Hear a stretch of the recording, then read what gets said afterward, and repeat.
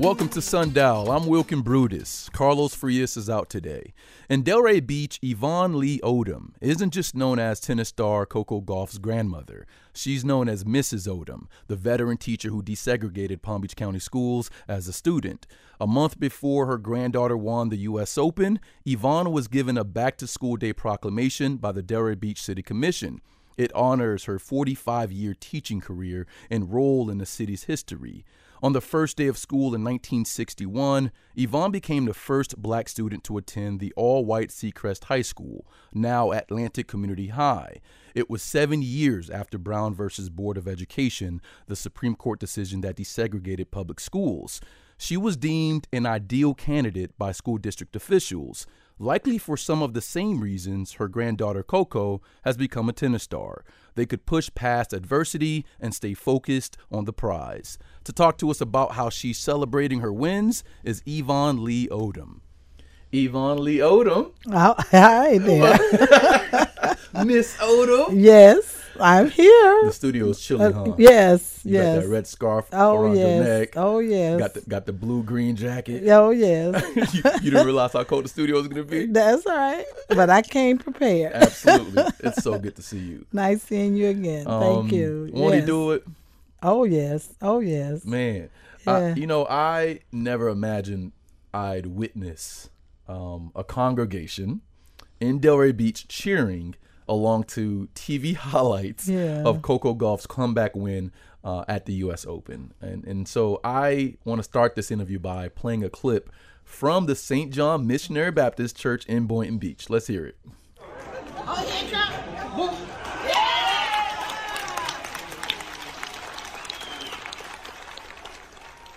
You know, that video has over 600,000 views. Oh, my goodness.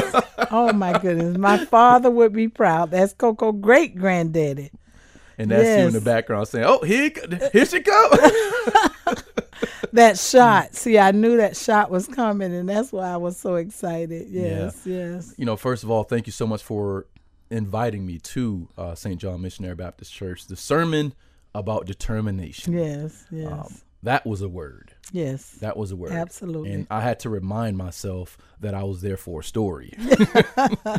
Were you surprised that the pastor played that particular highlight in the congregation? I was absolutely surprised, but it was Quinn, our videographer. It was who? Quinn. His name is Quinn. That's our videographer. Mm-hmm. But it caught me off guard. I was already still on a high, but she grew up in that church, and so I'm not surprised, but I was pleasantly surprised to see and to share it with all those people who have watched her grow up, and before she was ever famous, you know, singing in the choir and, you know, on the dance team. And so when people are there for you, you know, you want to share. And that's what happened, and I was overjoyed. You know, it certainly surprised me. When I pulled out my phone to record that video, I was like, what is happening? Mm-hmm. Wait, is that Coco Gauff on that big screen right now? Yes. And it encapsulated exactly what you just said, mm-hmm. that this is a church that she grew up in. And this isn't just some random church. Your father, Reverend R.M. Lee Jr., was a former classroom teacher himself, and the longest serving pastor at that particular church. Right. How important is this church for you, Coco, and the community? Well, first of all, he's not a junior. He's the senior. Oh, he's a senior. Oh, my apologies. We have a Randolph Jr. He's deceased. That's my brother. But my dad in 1959 was called a pastor at that church. I was in 8th grade at the time. We came from Daytona, and I did not want to move from Daytona because back in those days, yes, it was segregated, but we had come from a town that had quite a bit for black folks, you know. We had our own pools and everything, so we didn't realize we were segregated. And then we moved to Boynton, and at that time in 59, there were 4 streets for black folks. And then the facilities that were there, black folks could not attend. So it was kind of traumatic for a family, but he came with 6 kids. My stepmom was pregnant with my brother, And then they later had a sister. So it was 8 of us. And my dad pastored that church for 42 years. So that's literally where I grew up. 42 years. Yes. Wow. And prior to that, I mean, he was a single father raising 5 kids at that point, right? That's right. In Daytona, he taught school at Campbell High, segregated Campbell High. He also pastored church out of Putman Hall, it was called, because he drove from Daytona to that church. He commuted every single day? Yeah, yes, from Putman Hall to his church. And then when he got called to St. John, it was in February. So he commuted from Daytona to Boynton, because we stayed in school. You know, he kept us in school until school was out, and we moved that summer. Yes. Wow. And tell me about, you know, the type of influence that your father had in your life. Obviously, you became a classroom teacher yourself. Yes. Were you inspired by your father? Not really. You know, I don't know. I just know my dad was always there. He was my dad. You know, everybody, oh, you Reverend Lee daughter. But he was just our dad. And for a long time, we were just my dad and 5 children, because my mom was institutionalized. Which they didn't talk about it then. That's one of my platforms, mental health. So she was in an institution, and then he married my stepmom when I was in 6th grade. So from the time we were like, I don't even remember my mom, so that's what I'm saying. So it was just my dad and the 5 of us. And so when we moved, that was just normal. You know, we used to travel from Daytona to Fort Lauderdale, because my granddaddy pastored Mount Olive in Fort Lauderdale, the Baptist church there. So as kids, we traveled, and it was our normal. You know how that is. Other people think it's unusual, but that was our normal. Right. And I want to go back to that church really quickly, just to illuminate just how massive your family is. You're known as Coco Gauff's grandmother, but now I am. Now you are, right? you had such a huge history. I used to be Miss Odom in my own right. But that's okay. That's okay. I'll take it. and so how many grandchildren do you have? I have 3 children, 7 grandchildren, and I have 3 great-grands, but one of my grandson passed away. So that's it. We are a unique family. Yeah, my condolences on that. Yeah. And so your father obviously has a huge legacy, and that legacy has passed down. And what has passed down, obviously, is family values, grit. The sermon of that day was determination. Right. We are determined. You just heard the audience, the whole entire congregation saying at the same time. And so can you describe his impact on Coco's life, on your daughter's life? Well, not even knowing, because of course Coco does not remember her great granddaddy, but my grandfather married her mom and dad, and that was his last wedding ceremony he did. So I've always talked about him. Everybody talks about him. His picture hangs in, the fellowship hall that's named for him. So we just treat it as a normal thing. And I don't think she realized, because as more people want to know about Coco, then they know about her generation. So I think that's what it is. It's almost like me when people ask me about my dad. He was just my dad. But other people in the community will always say, well, Reverend Lee did this for me and Reverend Lee did that for me. And I think that's how I wanted to live my life, because I was one of those kids who I never wanted to disappoint my dad. Because the older I got, I realized what sacrifices he had to make in order to keep us 5 together. And to me, that was so important, that he didn't separate us. And he had the opportunity, but he said, no, all of my kids are going to grow up together. And because of that, I think that's what gave me inspiration to make sure I never disappointed him.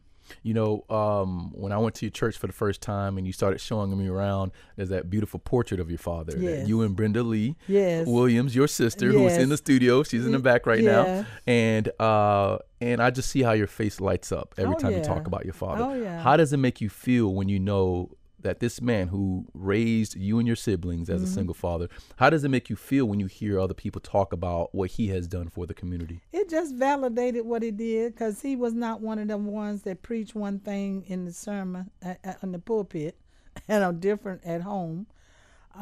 He that's just how he was, and I think that was from his father and mother, and I think that's what we do a disservice to our children when we don't teach family values. And I'm studying a book in the Bible, and I got to be as grown as I am before I became a Bible study.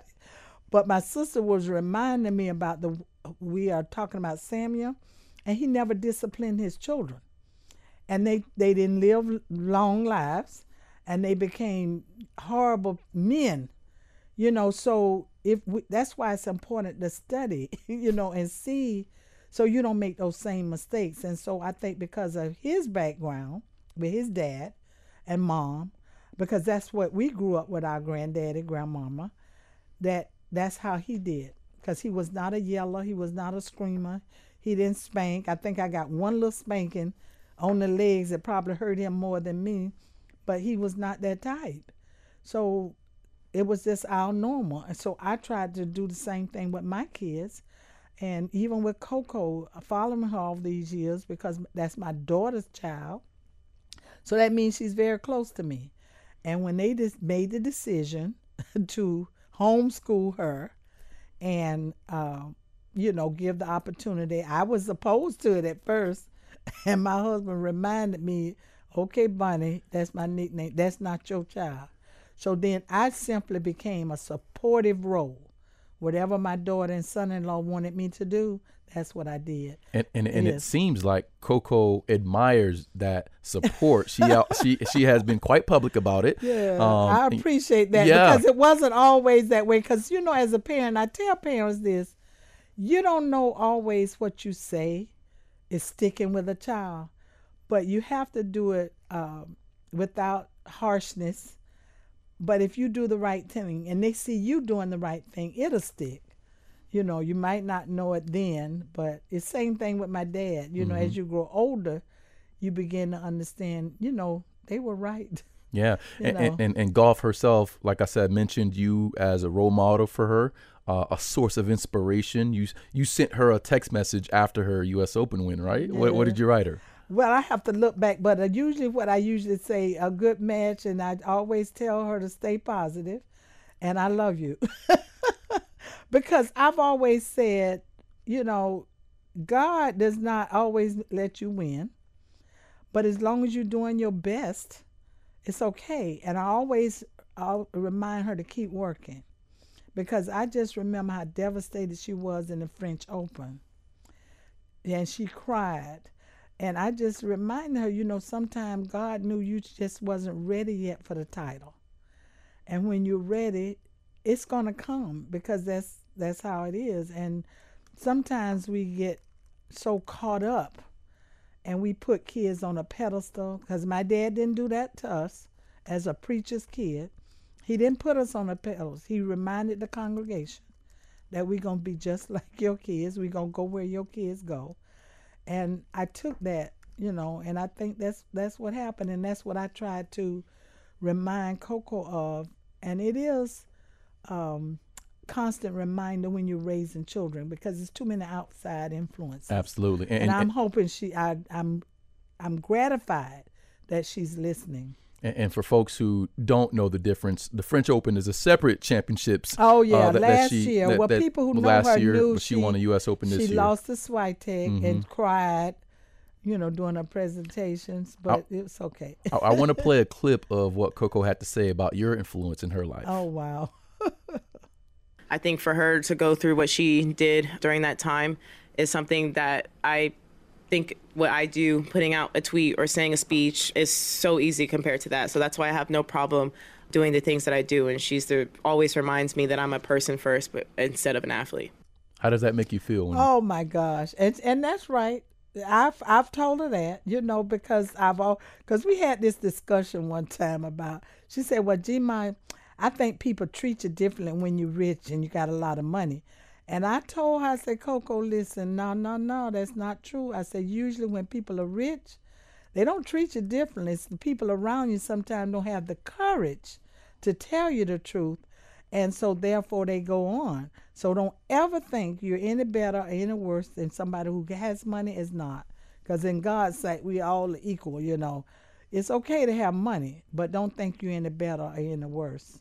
Our guest today is Yvonne Lee Odom. She's had a 45-year teaching career in Delray Beach, desegregated Palm Beach County schools as a 15-year-old high school sophomore. She's tennis star Coco Gauff's grandmother. Oh, and someone who probably holds the record as the best belly laugh I've ever heard. I love the way you laugh. Oh, my goodness. Okay. I love your laughter. It always brings me home, you know? Oh, okay. Ever since I first met you. I didn't realize that.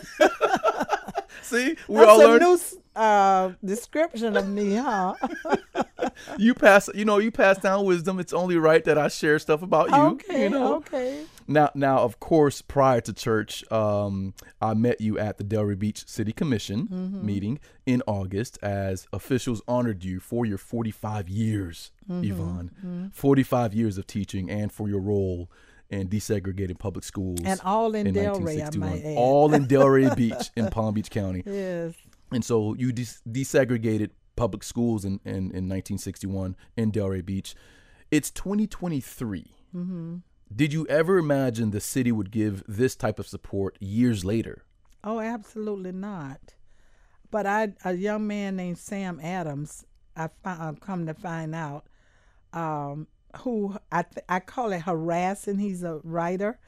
And I guess when he found out that I did do it, because I never talked about it, he wrote letters to all the commissioners. I think they say, well, let me just do something. I don't know. But they did. And I appreciate it. I say thank you. I was born in 1983. I want to go back, or let's discuss 1961. I don't want to go back. Right. I don't want to go to 61. Right. The local newspaper headline at the time said, quote, "Negro student integrated quietly at Seacrest High." Right. That was the headline. You were one of the top student athletes at the all-black Carver High School. And then your father, who we spoke about a lot in the first segment, and the school district of Palm Beach County selected you to become the first black student at the all-white Seacrest High School. What was it about you that stood out, that made them comfortable with selecting you? You really want me to answer that? Oh, like absolutely. I know. I have no idea except that what I've been told. Because remember, I was just a 15-year-old student. Yes, I started as a freshman.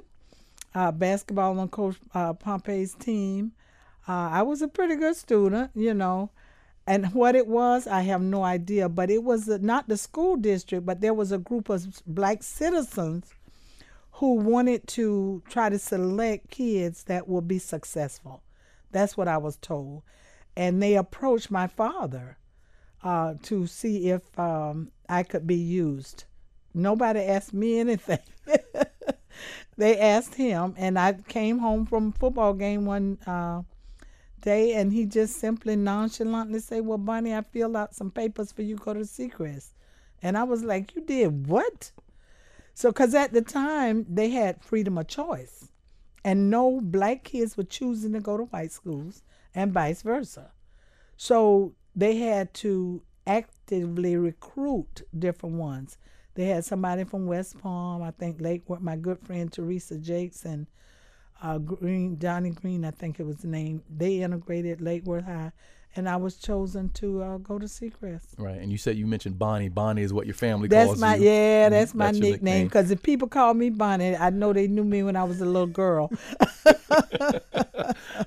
And just to give everyone a little bit of context, around that time, William Holland, Sr., of West Palm Beach, who was the county's first black American attorney, had filed a lawsuit in 1956. Yeah, some years prior. Exactly. Right, there you go. When the all-white Northborough Elementary School refused to enroll his 6-year-old son. There you go. And his fight eventually forced the county to comply with the Supreme Court's landmark legislation, obviously several years later. So Palm Beach County was a bit late on it. Now, was your father afraid?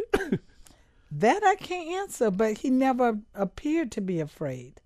Now, I was told later that he had his own private conversation with the principal to let him know I was sending my daughter here and I expected you to safeguard her, because we met in the principal's office because our letter that we received from the school district indicated that I should come mid-morning. They did not want me to come when school first started because, the kids, I guess, they thought something would happen. So we met with the principal that day, my father and I, Mr. Bob Fulton. Mr. Bob Fulton. Yeah, Robert was his name, but they called him Bob Fulton. Yes, and he was a really nice man. And I'm glad you mentioned his name because the school district of Palm Beach County, the namesake is Fulton and Holland. That's William right. Holland, How the black ironic attorney. is that? Yep, they and I love to Holland. share that, because when adults have the right intention, things can happen for the good. Absolutely. Yes. And so, all right, so you don't know if your father was afraid. I'm assuming he was a very stoic man, Yes. right? He's a pastor, Yes. teacher, he's a Yes. father. And so he never showed a lot of emotions either, yeah. But don't get his time wrong. Now, I know because he'll stand up for what's right, but it's like he never showed that, violence or anything around us. Now, what he did privately, I don't know, but as a child, that was just never shown to us. as a leader, he just led in that way. And everybody who's ever spoken about him, even his former students at Campbell High, because he was such a neat dresser. They call him cool, and then that song Mr. Lee was popular. Mr. Lee, oh, Mr. Lee. So that was popular when he was in high school. So the kids, they just admired him because he was always neatly dressed and everything. And so that, how you describe his personality traits, did some of that rub off on you? Were you afraid I was not. Everybody asked me that at the time, and I used the phrase that I had what I needed when I stepped on that campus. Now, I didn't analyze that at the time, but fear was not what I experienced.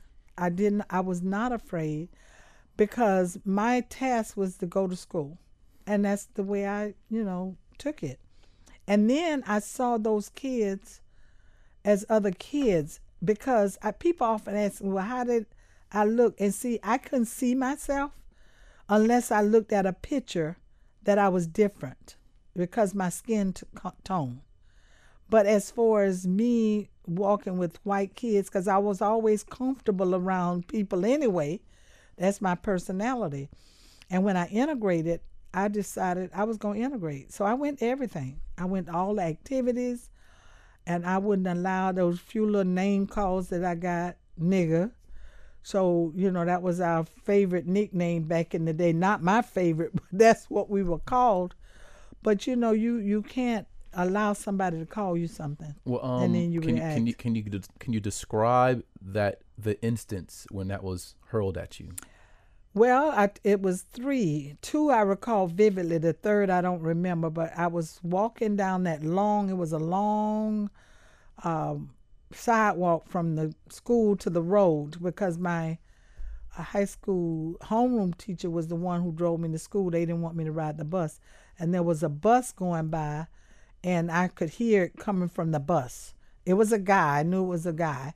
And he just said, nigga. That's all I heard. I didn't know what else he said, but I heard nigga. And then once I was in the gym, and I was walking across the gym, and there was a group of boys over there by the locker room, and I heard just that word. I didn't hear anything else, but I could hear the word nigga.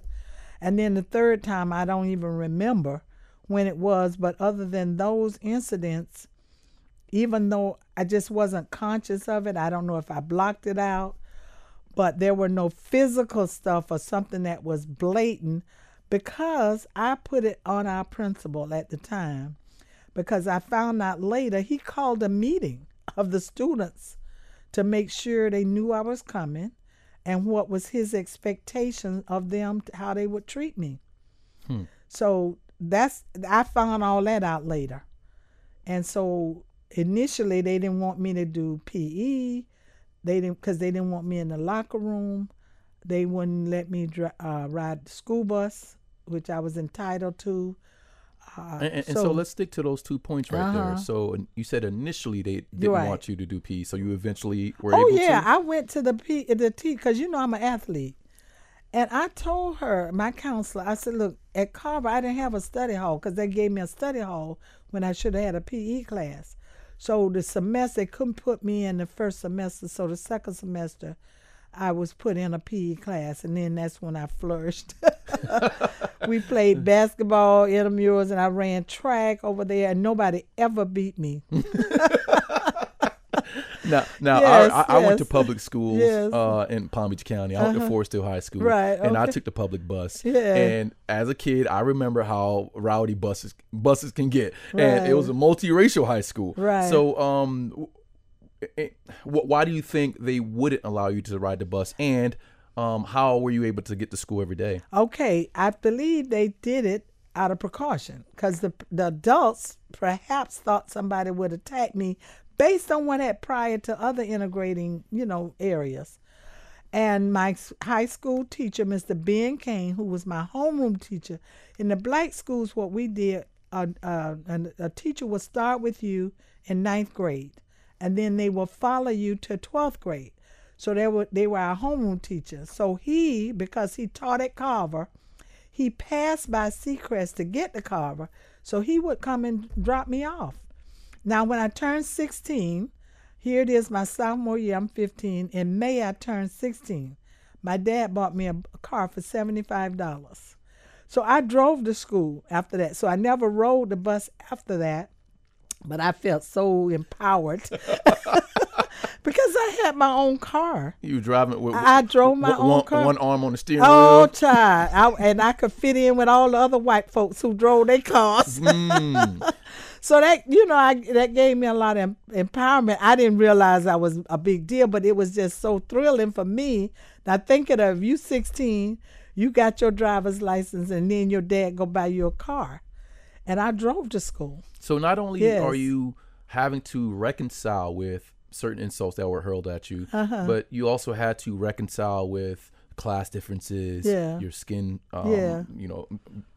being this sort of barrier to access to comfortable spaces, and you managed to remain determined and Yeah. to some extent be competitive, right? It sounded like you had a competitive spirit I about you did. at that And point. and that's why as a teacher, I tried my best to instill that in every kid, no matter where they were from, because the Haitian kids started coming over when I was a teacher, and that was important to me.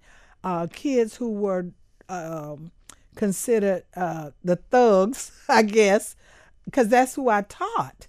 And I always tease people I'm married to a thug, so I know how to. But that's an affectionate one. That's my high school sweetheart. We've been going together since we were in high school. And so I just felt that I needed to empower adults, because one thing I always felt, I used to tell them, look, I'm working to take care of my dad's Social Security. I need you working to pay mine.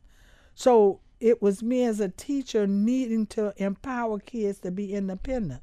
A lot of my community work now is on that. I'm president of Delray Beach CDC, where we try to empower young people to buy houses instead of renting all the time. And everybody know how I feel renting, and I don't want to be no prude. Because my husband and I have a couple properties that we rent too. But if you can buy your house, then we try to help you to buy a house, because that's important. So your entire mission is uplifting the community in every way possible. Absolutely. After your experiences. That's important for America. Oh, absolutely. Yeah. And did you? I want to go back to the time period of you actually integrating this particular school. Did you feel like you were making a sacrifice in going to this white school? What did you gain, and what did you may have missed out? Well, because everybody was like my cheerleaders, because I initially did not want to do this. But the next day that I went, because it was a Thursday, I believe I found out, and the next day I went to school, everybody must have found out about it, because the teachers, all the kids were saying, yes, you should do it, you would be good.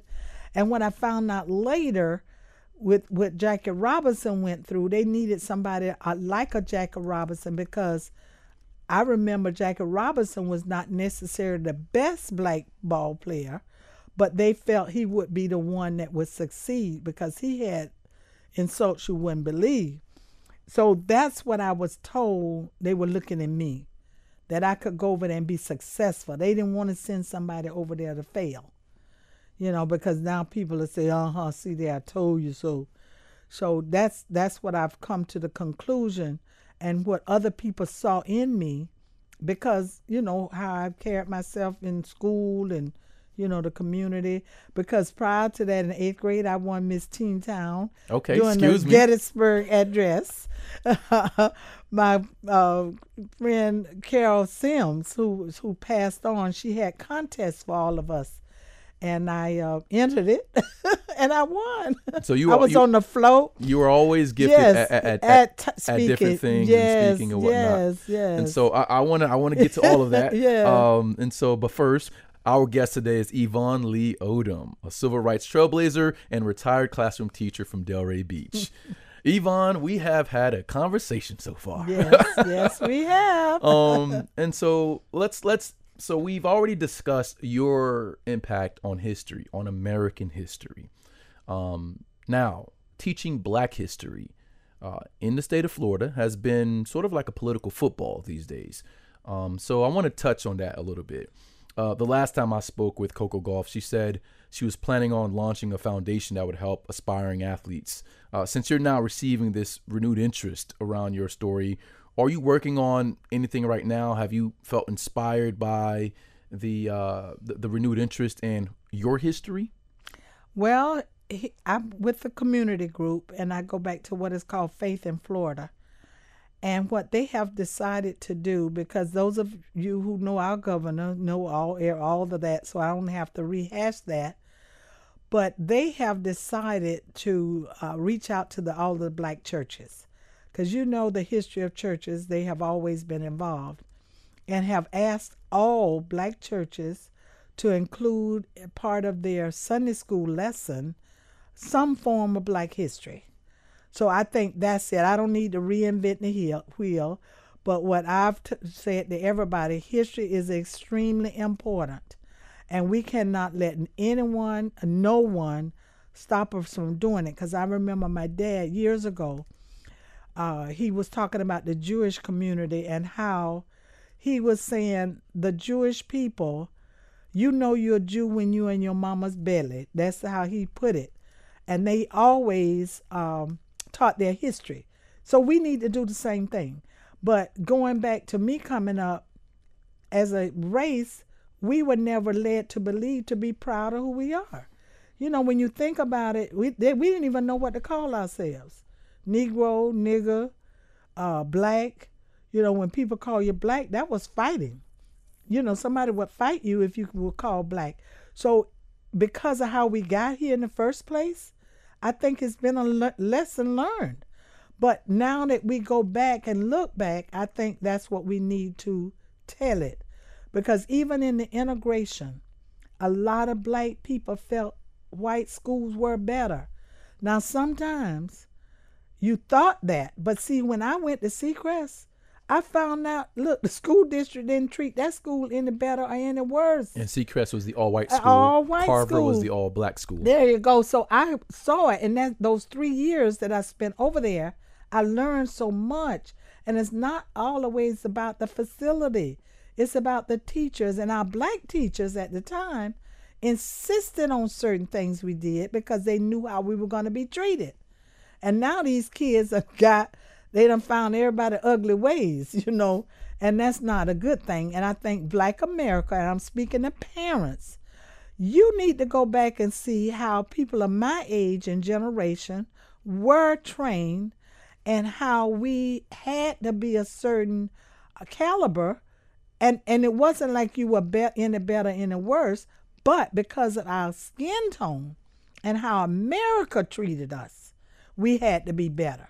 Now we explored what you had to go through as a student. Yes. And let's segue to your time as a teacher. Yes. Who happened to be Black. Yeah. Did you come across teaching Black history during your time as a classroom educator in Delray Beach? Absolutely. I remember the very first year I taught, my first year, I'm right out of college, 22 years old, at Delray Elementary. I had a white student at the time.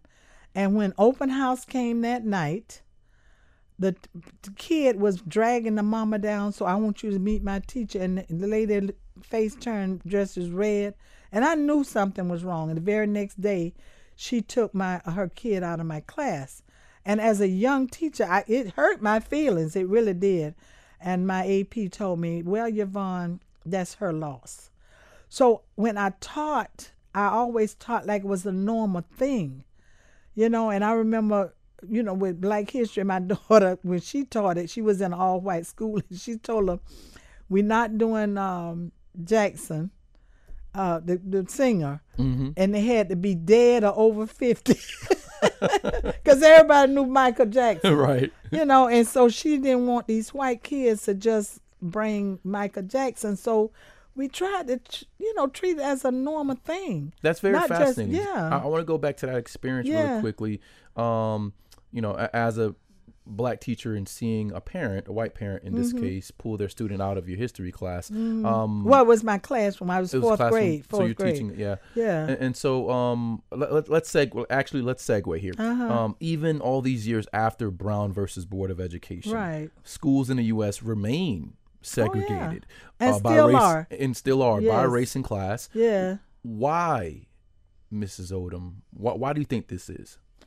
I truly believe, because those 3 years I spent at Seacrest, people don't know people.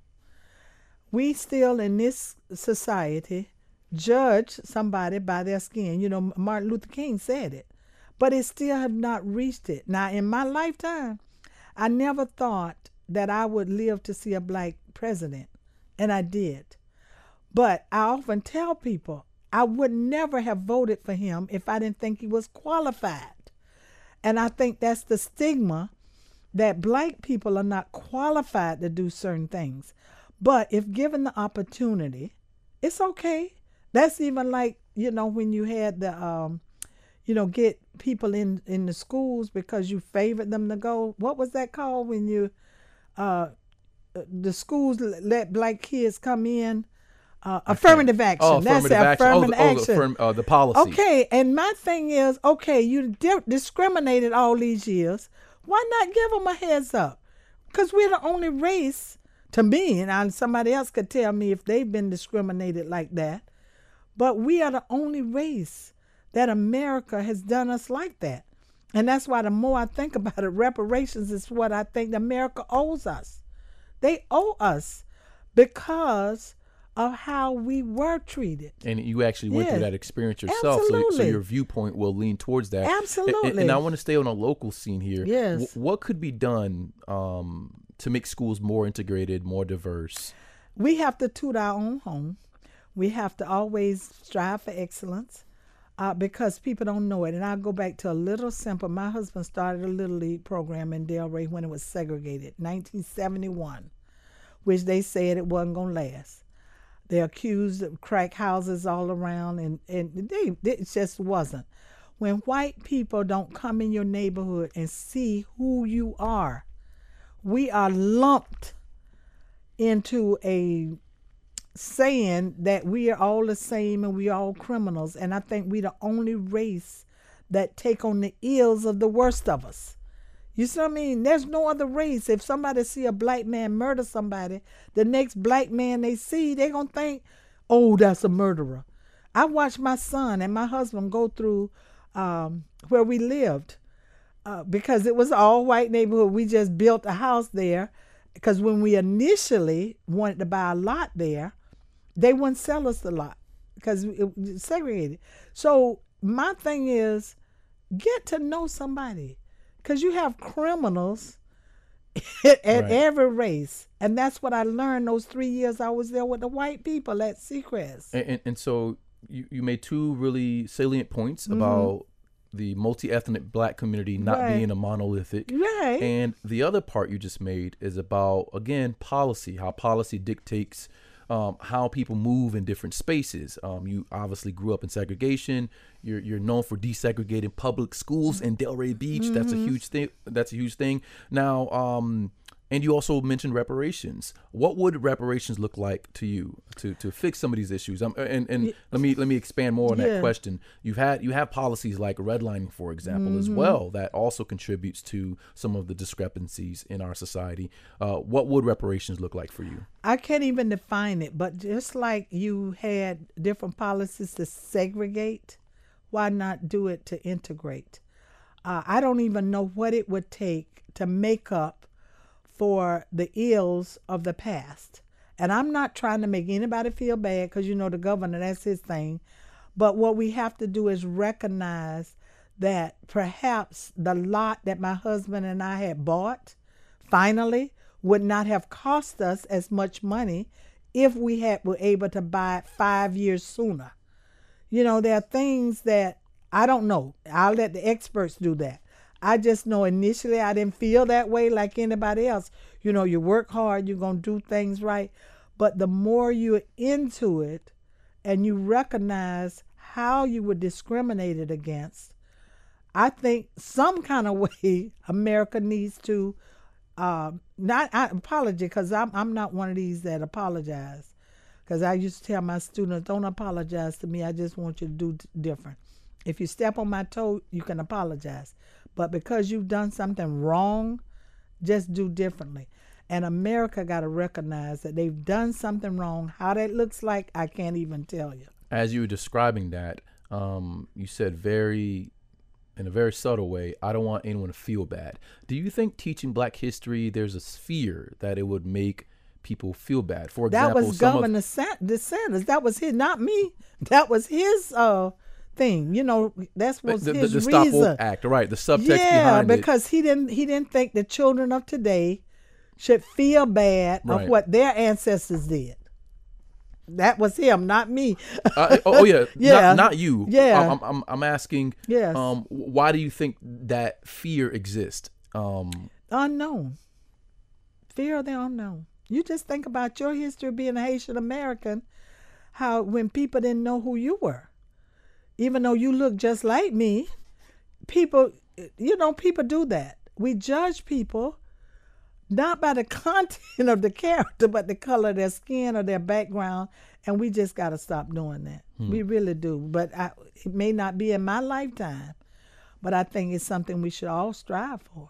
Now, again, you're not just known as someone who desegregated schools. You were a teacher for 45 years, Mrs. Odom. Very proud of that. The state has 7,000 teacher vacancies right now.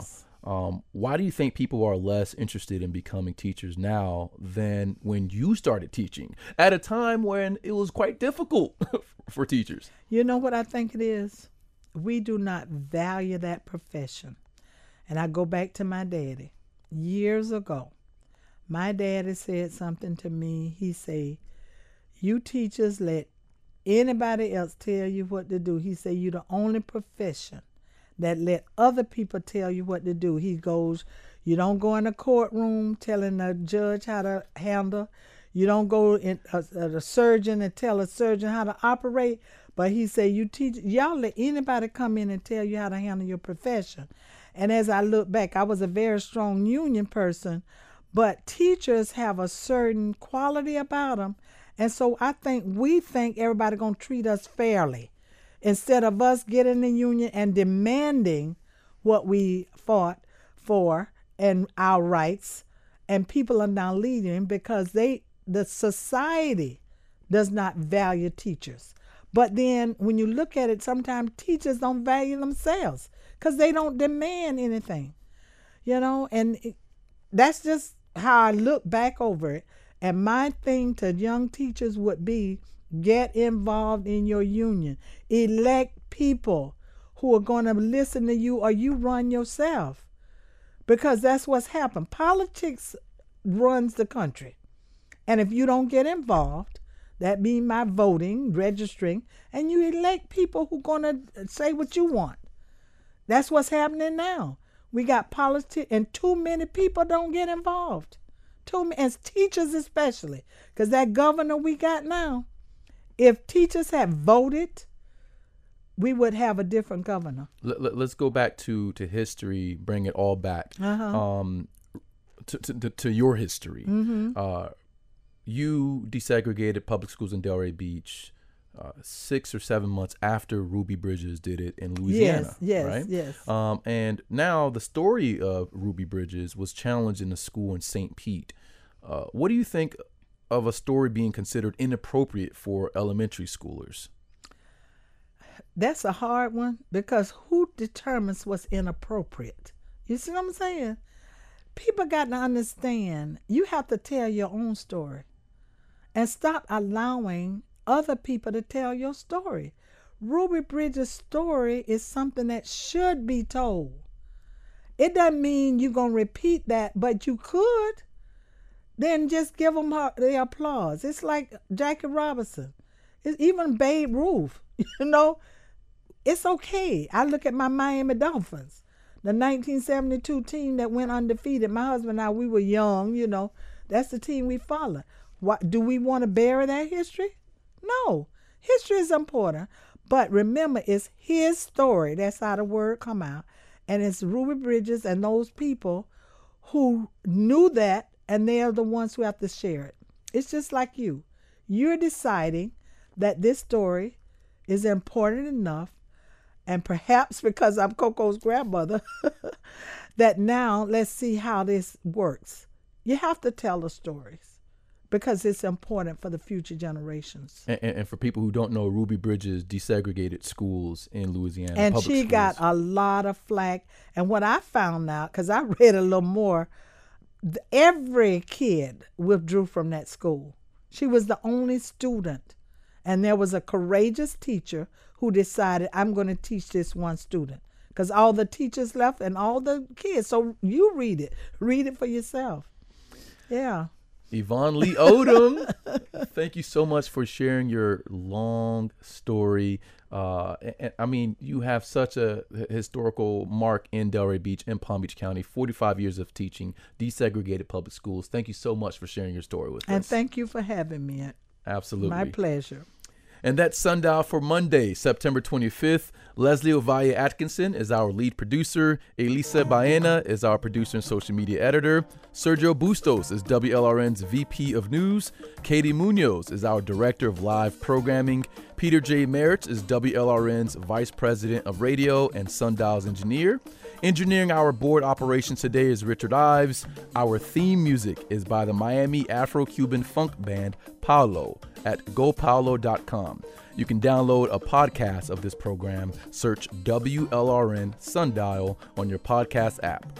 Coming up on tomorrow's program, Carlos Frias is back. My guy. He'll be speaking with the city of Coconut Creek's first poet laureate. I'm Wilkin Brutus, and remember, stay hydrated.